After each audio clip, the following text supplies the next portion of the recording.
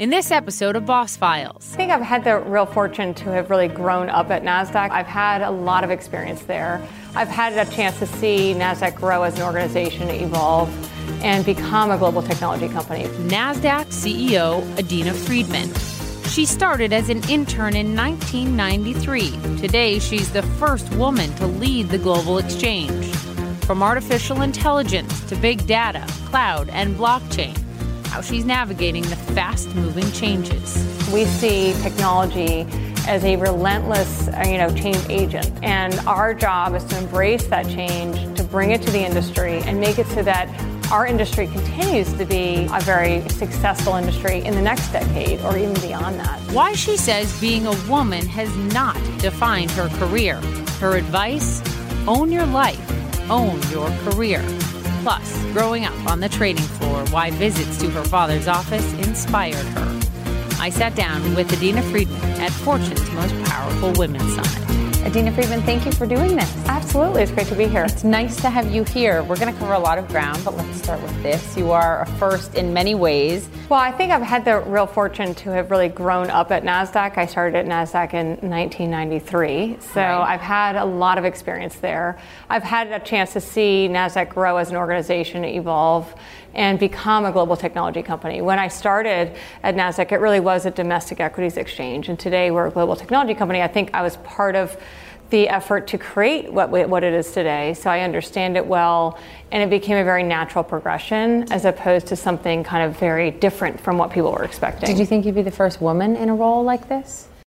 I would say that I think that we're all in the United States still surprised that we haven't had, frankly, a woman president. So there are a lot of areas where I would say that the U.S. continues to have opportunities to advance women, and certainly in financial services, that's an area where we continue to have opportunity to advance more women. We're yet to have a woman run one of the biggest Wall Street banks, and we'll get to that in a moment. But little known fact, to have some fun first, you're a black belt in Taekwondo, and so when I read that, before I read the backstory on how your son is involved in this, I thought maybe she thought she had to kick some serious butt on the way up the corporate ladder. I've never felt that way, actually. So I have to say, I've been extremely fortunate because I've in fact had an amazing experience in my career. Always had a very encouraging environment, a very open environment, a very performance-driven environment.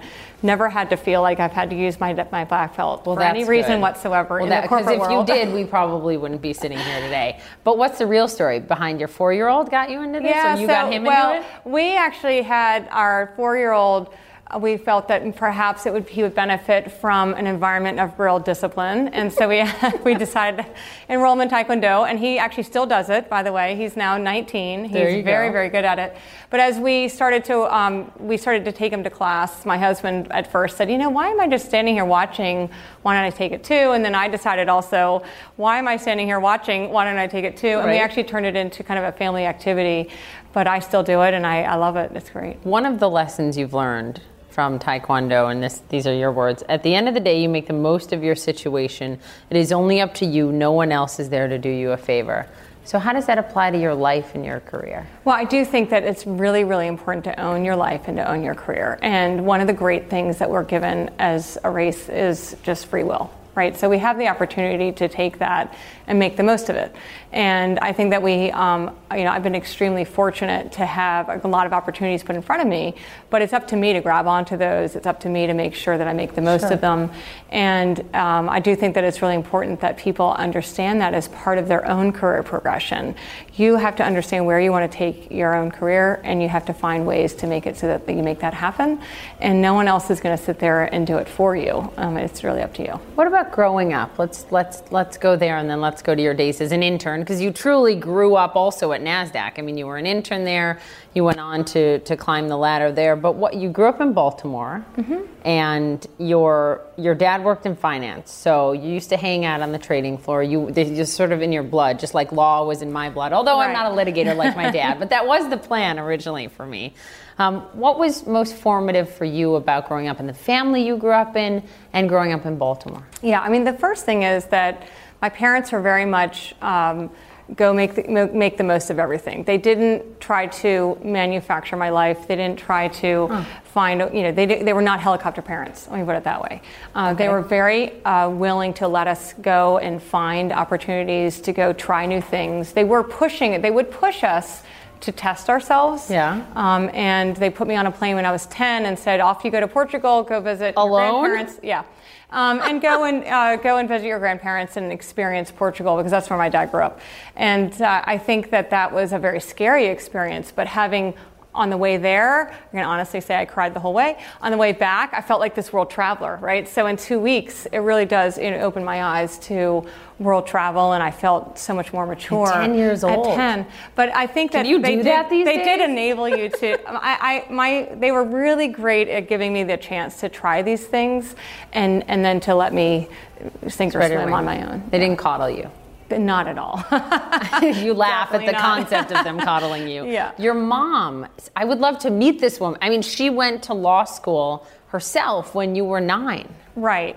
Yeah, so she's, when I was writing my business school essay, they asked who was my hero, and I wrote about my mom, because really, when I looked at her life, she started off having kids herself very young, right out of college, and then, but decided when I was 9 that she wanted to have her own career. And so I had an opportunity to see her go to law school. Her dad was a lawyer. Okay. So she decided to go to law school. I would go and sit in the back of the class during vacations. And so that was kind of fun. She was the only student who would bring her 10-year-old to class with her. But I got to watch her go through that experience, become a lawyer, and then become the first woman partner in her law firm. Wow. And so that was very inspirational for me. It made me realize I could do whatever I wanted. Like I had the chance to do whatever I wanted. It was all about what I was willing to go for. And I don't know what it was like for her. My mother totally switched careers, decided she wanted to be a psychologist, got her master's and then her doctorate when we were kids. So I remember around 10 years old watching her defend her dissertation. But just the thought of now as a mom myself doing that, raising small kids, I just give her so much credit. But I remember asking her why. And she said, look, you guys fulfill me and fulfilled me so much, but I was looking at the clock waiting for when your dad was going to come home from work.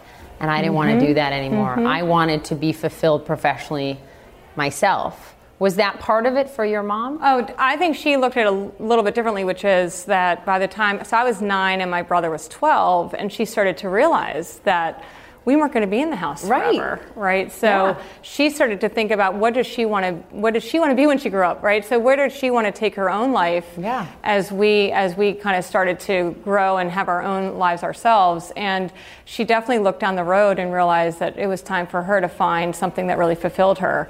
And I certainly think that choosing law was very much following in her father's footsteps. Do you think you would have chosen the career you chose? I mean, you've had to spend a lot of time away from home, commuting back and forth between, where do you live now? So I'm in New York during the week and in DC on the weekends. Right, DC still. So do you think you would have made that choice had you not seen the example of your mother? I certainly think that both my mother and my father were incredibly, they were great examples for me to follow. I think that is one of the things that we are extremely fortunate, frankly, as being children of professional parents, to have an understanding of what it takes to succeed and to be proud of your parents. I was so proud of my dad and I was proud of my mom, I mean, both of them, but they both worked really, really hard. So you could see how hard they had to work to get to where they were, and it definitely gave me the example to follow, and the work ethic. So let's talk about your career, because so far, and it's far from over,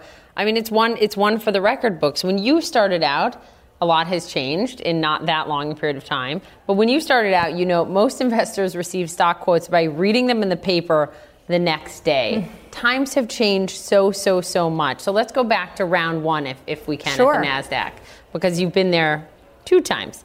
Mid-90s, you're put in charge of figuring out how to market and sell a new trading product. This is called the portal. Not glamorous, super hard. You're like having a hard time even getting people to join the team, help you get this done. How did it go? Well, it really was interesting because back in the 90s, Nasdaq really was a for-profit organization inside a not-for-profit organization, right? So they're inside the National Association of Securities Dealers, but they were for-profit. So in a way, you had culture clash within the company.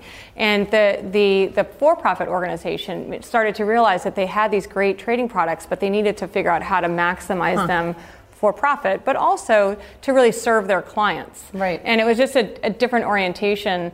And I was able to come in and start writing business plans to help them figure out how to do that. And then really early on, when I was 27, they said, well, do you want to try your hand at one? so they were willing to take a risk on me and give me responsibility for some of the smaller products. So there was the mutual fund quotation service, that's the one I spoke about, as well as actually the OTC bulletin board. And it was fascinating. I mean, it was a lot of pressure to own the success or failure of a business. You weren't even 30. Business.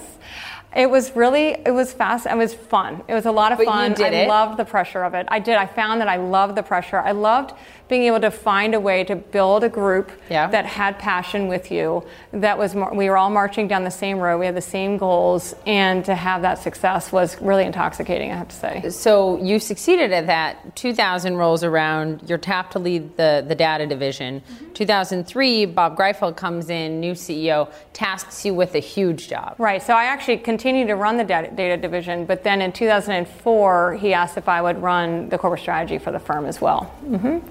And it was, how did it go? So you have those moments in your career where someone asks you to do something and you sit there and say, really, you think I'm good enough to do that? You never say that. But you question your own ability. You certainly internally say, wow, is this? So I remember going to one colleague and saying, do you really think that I'm the right person to do corporate strategy? And he looked at me and goes, it's just a bunch of PowerPoints, Adena. You're going to be fine.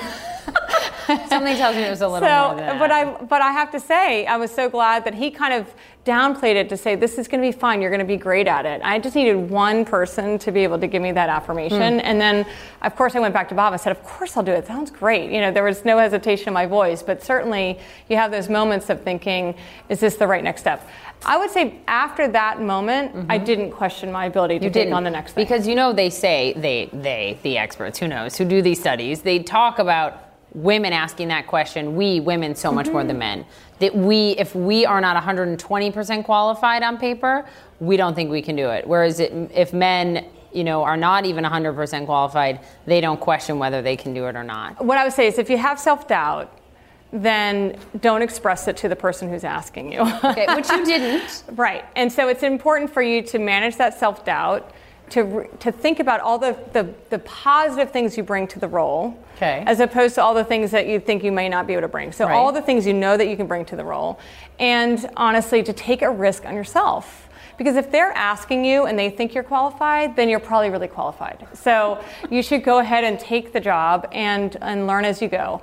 But everyone learns as they go, as they take a new responsibility. Everyone is, that's the whole point of career progression, is to learn something new. So take the opportunity and don't hesitate. And I did talk about, I was at my high school graduation and we were talking about conquering your fears, right? Facing your fears head on, because facing your fear is like a muscle memory. The more you're willing to face your fear and take on a new risk, the better you get at it. And so early in my career, I definitely, every time I took something on, I can tell you there was a pit in my stomach, but I never wanted to demonstrate that to the person who's asking. But now, honestly, after that moment when Bob asked me to do that job, I never really questioned my ability to do something new and different after that. So, and then you leave Nasdaq. So let's talk about the moment you leave. You come back, but that would mean when you were asked to be CEO, you didn't question your ability. I felt that to be very honest, I felt that I was ready to be the CFO of Nasdaq. I felt that when I went over to Carlyle, that I brought a lot of benefits to the firm as they were facing their own change and as they were going through the process of going public. I felt that I could bring a lot of experience and assets to them. And then when I came back to Nasdaq as president, I felt, well, I've already run a P&L. I know how to do that. I got this. And then going into the CEO role, Bob did a spectacular job of transitioning the responsibility. He really did. I mean, I would say if you could write a textbook on how to transition a CEO, he did it. He would have written it. Do you think he was grooming you? And why do you think ultimately the board and he thought you were the best choice? Well, I do think that the board has a responsibility to make sure they're managing succession. And certainly, as he looked at all the skills that he had among the management team, I certainly was one of those people who would be considered. But the board did a very nice job of making sure that I was ready in terms of progressing my responsibilities after I got back. So I came back and ran about 2/3 of the revenue, and then a year later was asked to run 100% of the revenue. And in the meantime, Bob continued to hand more and more decisions to me very slowly. Did you think at any point, Adena, like, okay, they're giving me more and more, this is a test, can I do it, will I be the next CEO? I think you have to assume that every time someone gives you more and more, they're testing your ability to take it to the next level. That's always. True. And I think you should think that when you're 26 or when you're 46. More from my interview with Nasdaq's Adena Friedman after the break. Let's talk about technology, because you really have said that you saw Nasdaq as one of the early stage fintech companies in so many ways. Do you qualify Nasdaq now? Do you think of it as a technology company above all else? Yeah, we are a technology company. For sure. Yeah. So when you think of AI, when you think of big data, cloud, blockchain, how all of this changes the game for you, where's your head at? Well, I see it as a major opportunity for Nasdaq in particular, because today we are the platform provider to the capital markets. So we provide market infrastructure technology and surveillance capabilities and data analytics for our own markets. Right. And then we also provide that to 90 other markets around the world. So we therefore have a great opportunity to define the future of the capital markets in terms of the technology that it sits on. And what's great is that when we invest in our own technology for our own markets, commercially, we have the opportunity then to make that available to others. So it gives us more of an incentive to invest in our own markets. Whereas other exchanges might invest only in their own markets, and so they might rationalize that and getting paid by clients to do it. So we have more of an incentive to really bring the best of technology to the markets. So blockchain specifically, and then we'll get into Bitcoin. But first on blockchain, you've called it, your words, very compelling. You've built a team that is specifically working on developing blockchain solutions for your clients. What's your outlook? Because the argument is this will lead to greater efficiencies in post-trade processing and settlements, et cetera. Where are we in blockchain? Sure. Well, I think the first thing is that it's very interesting to see how post-trade went from being like the back office thing that no one ever thought about to being the most exciting part of looking at how to take the capital markets forward in terms of efficiency. Mm-hmm. There are a lot of exciting things in the machine intelligence space. There are a lot of exciting things in the trading space. But in the post-trade area, if we can make the system more efficient by shortening settlement cycles, it takes a lot of risk out of the system, and therefore it makes it so that the banks don't have to be as capital intensive. And that's a big incentive. That creates a lot of incentive for everyone in the entire network to try to find a way to put this technology in place. However, in the established markets, there's a lot of embedded older technology that you really would have to rip out in order to be able to put this in. So our view is that the first uses of the blockchain will be in less regulated markets, less efficient markets, more bespoke markets. Okay. Test it out, show that it works, demonstrate the efficiency in the Nasdaq private market or in the fund industry that we have a partnership in Sweden for, or in what I would say bespoke contracts, smart contracts. Show it that it works, and then start to bring it up into the more regulated markets. And it takes a village to make it work, but people are going to be highly motivated if you show the use cases, bring a lot of efficiency. Sounds like what I'm hearing is you're bullish on it. You think this will work in the smaller marketplace and that it will work mainstream. It's just a matter of time. Yeah, I think the technology is a fascinating and very sound technology. It's just a matter of making sure that the community is all embracing it together, because it takes the entire community to make it so that you create those efficiencies. So what about your outlook for Bitcoin? So do I think digital currency plays a role in the economy in the future? I think the answer is probably yes.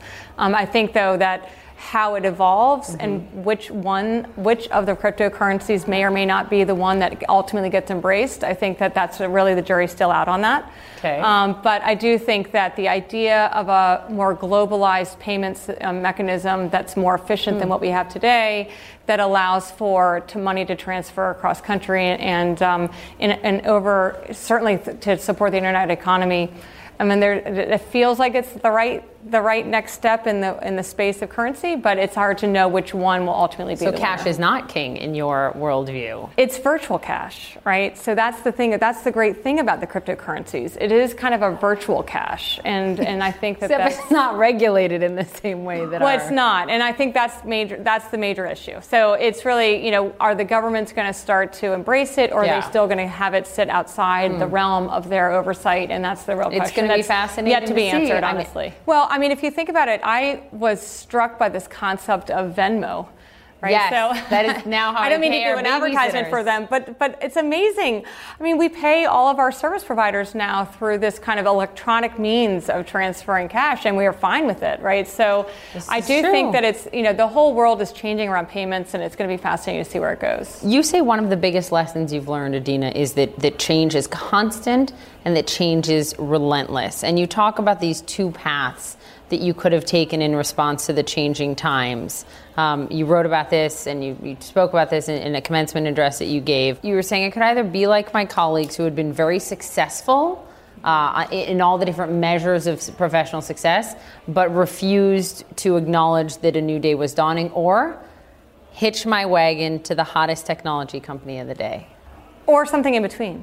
So I would say that there's a range of ways that you can choose to manage your career. And there are a lot of industries that have been remarkably successful over a long period of time, and you can ride that wave for as long as it takes you. You can hitch your wagon, as you said, to the next great new thing, or you can find a way, and I think Nasdaq frankly provides the best of both, which is we're in an established industry, we've been successful, but we're never ever stopping and pausing to kind of pat ourselves on the back. We see technology as a relentless change agent. And our job is to embrace that change, to bring it to the industry and make it so that our industry continues to be a very successful industry in the next decade or even beyond that. So you feel like you took risk, but not all risk. Exactly. So that's sort of of my personality. Right. Level. That works for my personality. Okay. Some people love the idea of going into that next hot thing, and that is awesome. I mean, it's an amazing path to take. For me, I would say that I've got a little bit more. I like the idea of having the balance of having a technology and a proven business model, but then to kind of push the envelope with it and take it to the next level. You have also spoken about your life lessons, business lessons, what has helped you succeed. And one of the key skills you've talked about that I have not heard a lot of CEOs talk about, but makes a whole lot of sense, is play well with others. This is like what we tell our toddlers. But you think, even at your level, this is key. Oh, I think so. I think that we have to recognize also that if you look at, we're in a community now, a global economy. I think that you also, if you live in in a binary world of like winners and losers, I personally think that that's not the world that we should be living in. I think that that's not the world we should be promoting. We should be finding a way for us all to kind of, first of all, us all to succeed. We should make it so that our clients have a better ability to succeed. And yes, I do compete. There's no doubt that we have very, very vigorous competition around us. But at the same time, we all have opportunities also to kind of lift the industry or make it so it's more successful overall. So does that mean you pick up the phone and you call your biggest competitors? I think that you have to, well, first, so I think that it depends on the conversation. So if it means that you're advocating for positive change, you can work together to advocate for positive change. And then you can find the next day that you're right up against them on trying to win a deal. And that's okay. That's the world that I feel like is a very constructive, competitive world. And I really like that. I also really like making sure we focus our employees on the client.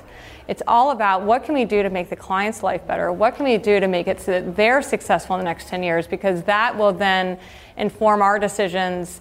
And it doesn't make us always just look around us at what our competitors are doing. It makes it so that we're kind of leading the way. You have said that ideas are only as good as your ability to communicate them. Julie Sweet, CEO of Accenture North America, has talked about banning the memo, doing more video conferences, etc. What was your lesson in communication? What do you mean by that? Well, I do actually think it's really important to have both written and verbal communication skills. My colleagues would tell you that I'm known for my long emails. Okay. So I do like writing. I do like being able to articulate it. But you say reread them. Do not send them without rereading them first. 100%. please make sure you reread all your emails before you press send. But I do think it's important, though, to have the ability to take a moment and to be able to reflect, and then to be able to write something down and articulate your vision or articulate your goal or articulate whatever message you're trying to convey in a convincing way. But then you also need to use video. You need to use audio. You need to be able to use, we do something called Ask Me Anything within Nasdaq, where you just get online and allow your employees to ask you any questions. You answer all of them? You answer them in real time. So you answer as many as you can in a period of 45 minutes. And it's really you? Oh yeah, every time. I love it. It's very stressful because all the questions are coming in and you're trying to type the answers, and you want to be thoughtful, but you also want to be quick. And so all these different means of communication to me are all important. It's important to be thoughtful. It's important, though, also to be able to be responsive. And I think that is a part of the role of a great leader, is to make sure that you have a vision, that you are able to articulate that vision, and then you're able to turn that vision into action. So people know what they're working for. That's right. And towards. That's right. You point to a great technologist, a phenomenal founder in terms of success professionally, Jeff Bezos, Amazon founder, who says, every day is day one. Why do you like that so much? Because it means that you're never going to be complacent. Every single day, I honestly feel that every single day I have to work for my job and work for the company. Every single day I have to make progress. And if you sit down and relax for even a minute, then you're basically losing an opportunity to take your company forward. And I do believe that complacency is the killer of every great company. He talks about that. So I really am, I really ascribe to his message in that way. What keeps you up at night? Well, honestly, outside of your kids, which I'm sure do. So I think that what keeps me up at night is making sure we are, in fact, able to act on the opportunities that we have in front of us, and from an execution perspective, that we're maximizing the opportunity that's in front of us. Honestly, that is what keeps me up at night, making sure we have all the right pieces in place to be able to execute on it the right way, and then making sure that we can measure it and monitor it appropriately. What about hacking? In 2010, Nasdaq had a hack of your, as you point out, non-trading system. Mm-hmm. But I mean, every single business and individual has to deal with this reality right now. Banks spend a ton of money on protecting themselves from it. Nasdaq runs more than 100 markets now, including your own. Where's your head at on the risks and the prevention side? Yeah, I think every CEO has to have that as very much a top agenda item to be really focused on. And I think that, unfortunately, the reality is all of the news has made it so that every CEO is, I think, now woken up to the risk and is really focused on it. Yeah. We've been fortunate because we were an industry that very early went online. So if you think about online brokerage, started in 1995. Yeah. And so it was very early in the internet's life. We were also an electronic exchange, so we were already networked, and we were networked around the world, around the nation very early. And so IT security has kind of been embedded in the DNA of the financial services industry very early. So we've had 25 years of learnings and experience and investment, and we've also never ever gotten complacent. You can never get complacent around IT security. It's a constant investment. It's a constant exploration of what is coming, where can you add new protections in, what technologies can you bring into your cadre to make sure that you're well protected, and to make sure you maintain a lot of focus and attention on it. So I'm not saying, it's always going to be a risk to every company and every industry. I do think we manage it well, but it's always something we focus on. But is this an area where you will always say, whatever amount of money you need, whatever staffing you need, this is in many ways sort of priority number one? I say that we are in a constant investment mode, and we always are looking at how we can make sure that if we need to increase our investment, we always will. It's just the whole IT security team reports directly to the audit committee as well, so that you have an opportunity to have the oversight from a governance level as well. Again, back to you are the first woman to lead a global exchange, to lead a U.S. exchange. And you've said you hope that you sitting in this role, sitting in the seat you sit in now, opens the door for other women. Why is it that when you look at the numbers, you look at the Catalyst numbers, women make up just 30% of executives, top executives at S&P 500 companies, only 6% CEOs? Why are we still where we are in 2017? Well, I think the first thing I always look at look at it in relative to history and how far we've come in a relatively short period of time in the span of history. If you think about this century, every generation, I feel like it's getting much easier. Every generation. I think our mother's generation really had to fight for the right to be at the table.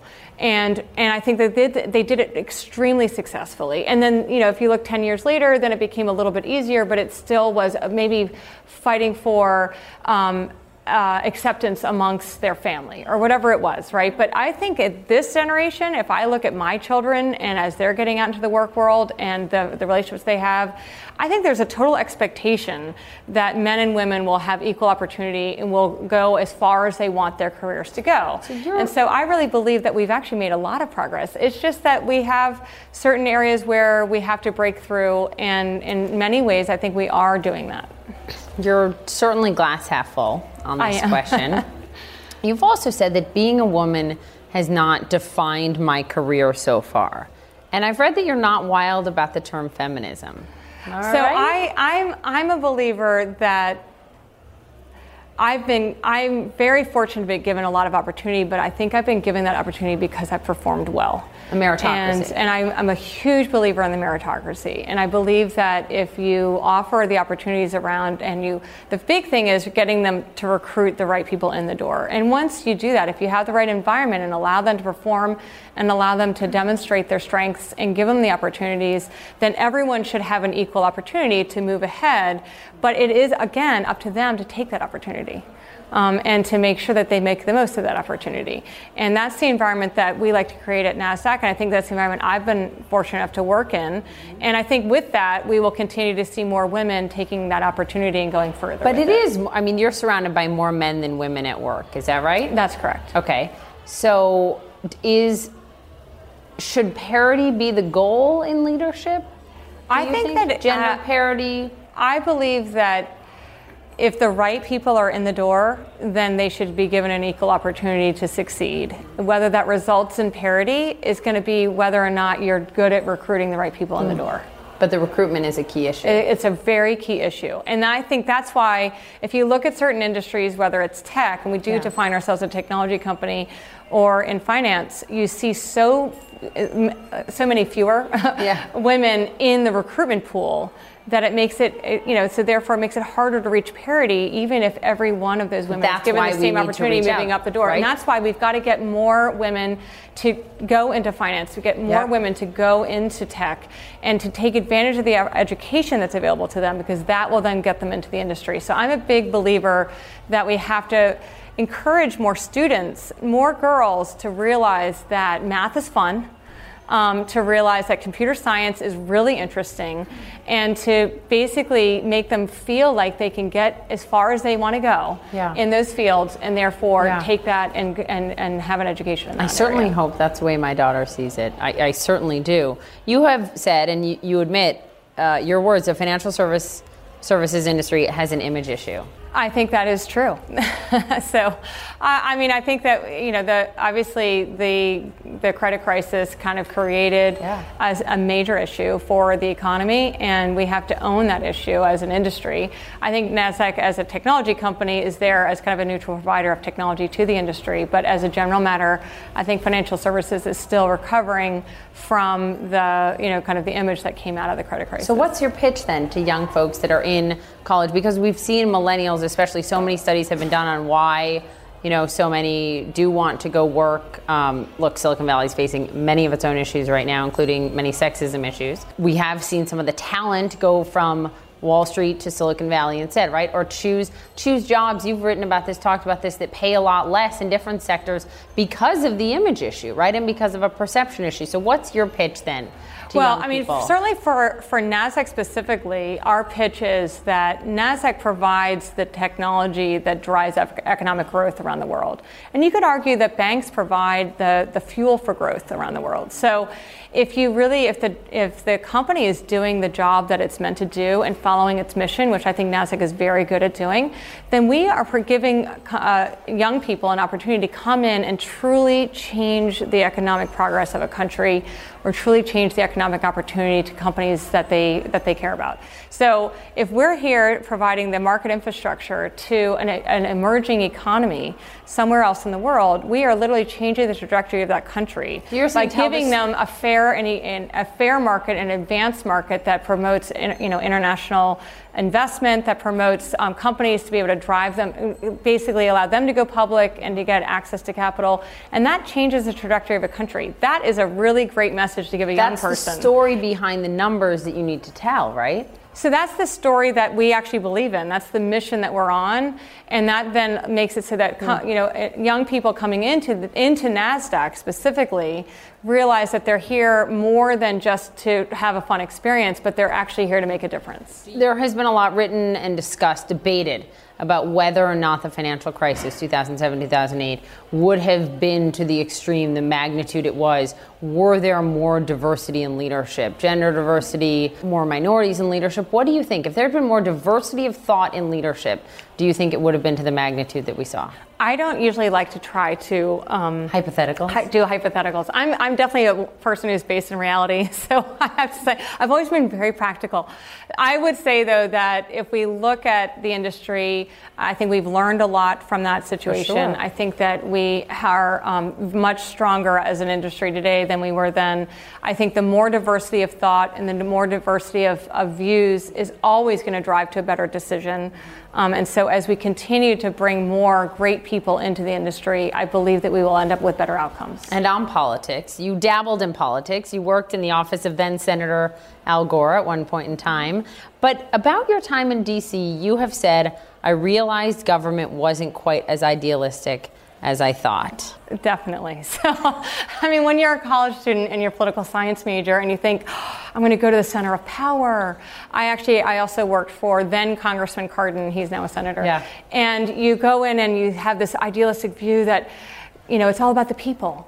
It's all about doing everything that you can do to further the needs of the people. I do actually think, working out in the field offices, you are, in fact, working for your constituents. I was amazed at how much work that the senator and the congressman did for individuals in their district.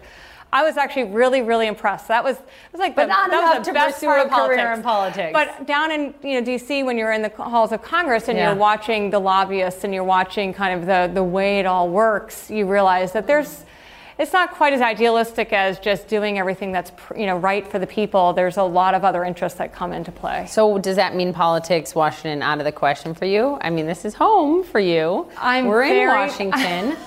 I love Nasdaq. I love everything there is to love about Nasdaq. That is a great politician's non-answer to my question. But it is, I am a huge believer in the mission of what we do. I also I have to say I love my job. I really do. I'm really enjoying it. I really like the ability to make change, to drive the company forward, to have a great team of people around me. There are a number of CEOs, I think almost every CEO I've interviewed that I've asked this question to, the general response is that. And it's also, Washington is so broken, I feel like I can affect more change from my corner office right now. Do you feel like you can make a lot of change now more than potentially you could in public office at this point? I do believe that being the CEO of a company gives you a lot of opportunity to control the destiny of the company, to control your own career destiny, and to make it so that you can make change within the space that you're in. And continue to progress in industry. And I think this is a very important industry to be in, the financial industry. And I'm very, very fortunate to have the opportunity to help progress it. Congratulations on being a first. Good luck. It's an exciting space. Thank you for the time. Thank you.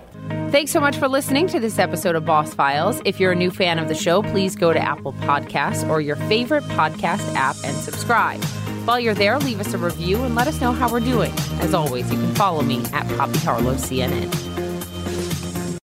Quality sleep is essential, and that's why the Sleep Number Smart Bed is designed for your ever-evolving sleep needs. So you can choose what's right for you whenever you like. Need a bed that's firmer or softer on either side? Helps you sleep at a comfortable temperature. Quiets their snores. Sleep Number does that. Sleep better together. JD Power ranks Sleep Number number 1 in customer satisfaction with mattresses purchased in-store. And now, save 50% on Sleep Number limited edition smart beds for a limited time. For JD Power 2023 award information, visit jdpower.com/awards. Only at Sleep Number stores or sleepnumber.com.